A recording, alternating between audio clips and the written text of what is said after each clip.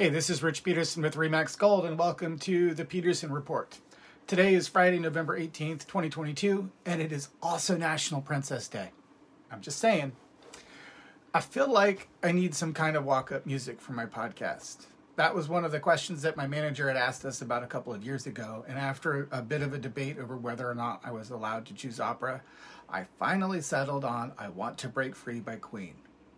Now, a couple of years later, and some pretty achy knees, I'm thinking Painkiller by 3 Days Grace might be better.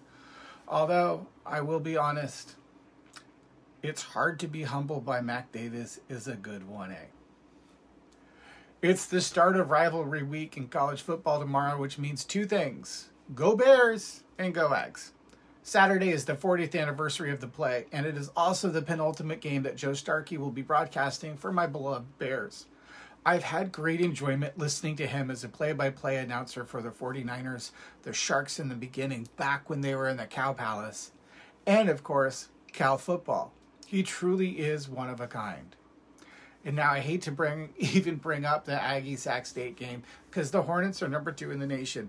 They might be the only team west of the Rockies ranked in the top 25.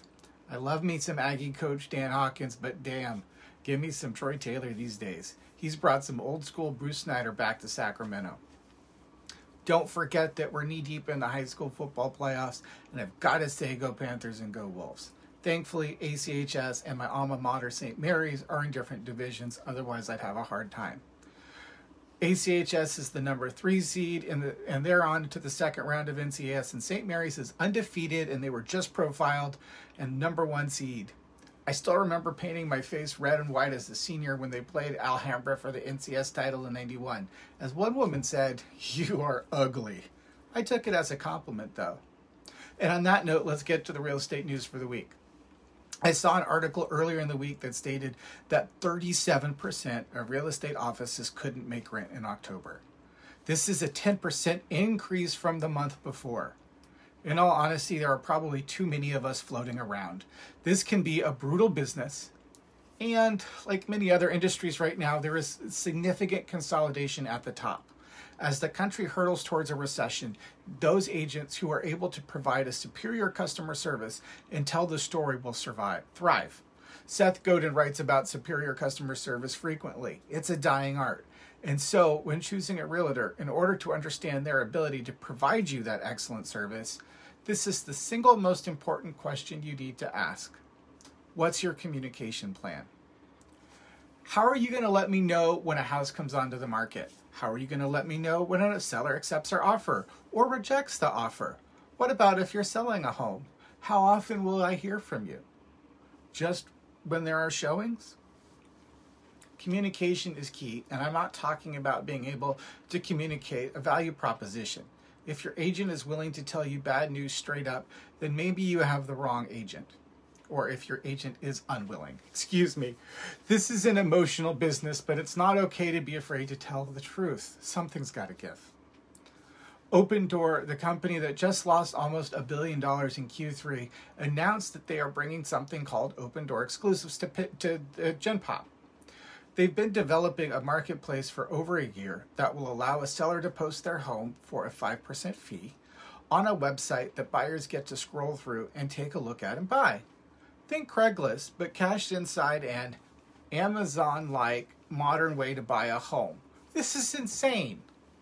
The homes wouldn't be on the MLS, which is fine. It just means that they won't show up on Zillow, Realtor.com, unless those third-party companies were willing to broker into a separate agreement with Opendoor, which means probably more money for Opendoor. Really, the only reason why this matters is because the homes won't have the widest possible distribution in order to get the seller the most amount of views, which in theory turns into the highest amount of money. It's just convenient. I'm still more or less stuck on the whole idea that buying a home should be convenient. I think that is a myth. Purchasing a home doesn't have to be convenient, nor should it necessarily be easy. This is a huge investment that you're making, and if you don't think about it carefully, if you don't have a plan, that's what leads to the meltdown like 2008. I am, however, entirely in favor of it being so much simpler. Our industry is extremely fragmented, and lawsuits over the years have made things maddeningly complex. The mortgage process is beyond frustrating, and while we appreciate redundancies within the underwriting system so that there isn't another calamity, maybe the folks in the back office could start sharing the documents that we've already sent 5 times with each other. Yes, the entire process needs to be simpler, but do we really need an Amazon-like marketplace for home purchases? I feel like there are all sorts of bad things that are about to happen with this one, starting with the lawsuits. Lastly, it's time for the National Association of Home Builders monthly report. According to the NAHB, housing affordability fell to its lowest level in a decade. Only 42% of homes sold in Q3 were affordable to families making the U.S. national median income of $90,000 a year. The report also listed the top 5 least affordable major and small housing markets. There wasn't any area outside of California that made the top 5 in either category. Here's something, though, depressing for me. Napa was number 2 for the small housing market. Less than 10% of the housing stock was affordable for a family making the area median income. This is inherently wrong. And we wonder why there's so much traffic on 12 and 29. No one can afford to live in Napa County. We've been saying this for years. We should be ashamed that Napa County isn't more affordable. Instead, we continue to fight against any policy or development that might bring change or more affordable housing. I sat through an amazing discussion on housing affordability 10 days ago. It was put on by the Center for California Real Estate. There are several issues that affect housing affordability, but one of them really was land use issues. Small counties like Napa, Santa Barbara, San Luis Obispo, Marin, etc., they use these policies to limit building on county land so that the counties can remain exclusive. Oh, wait, sorry. I didn't mean that. I mean it so that the county retains the character that brought people to live there in the first place. Yeah, right. There are so many facets to housing affordability, but right now, land use is one of the biggest obstructions that there is today. Until we get our act together and start putting in place less protective policies surrounding ag land, we are going to continue having this problem. It's time for the rhetoric and minds to change. We have a problem and we need some common sense solutions to fix it.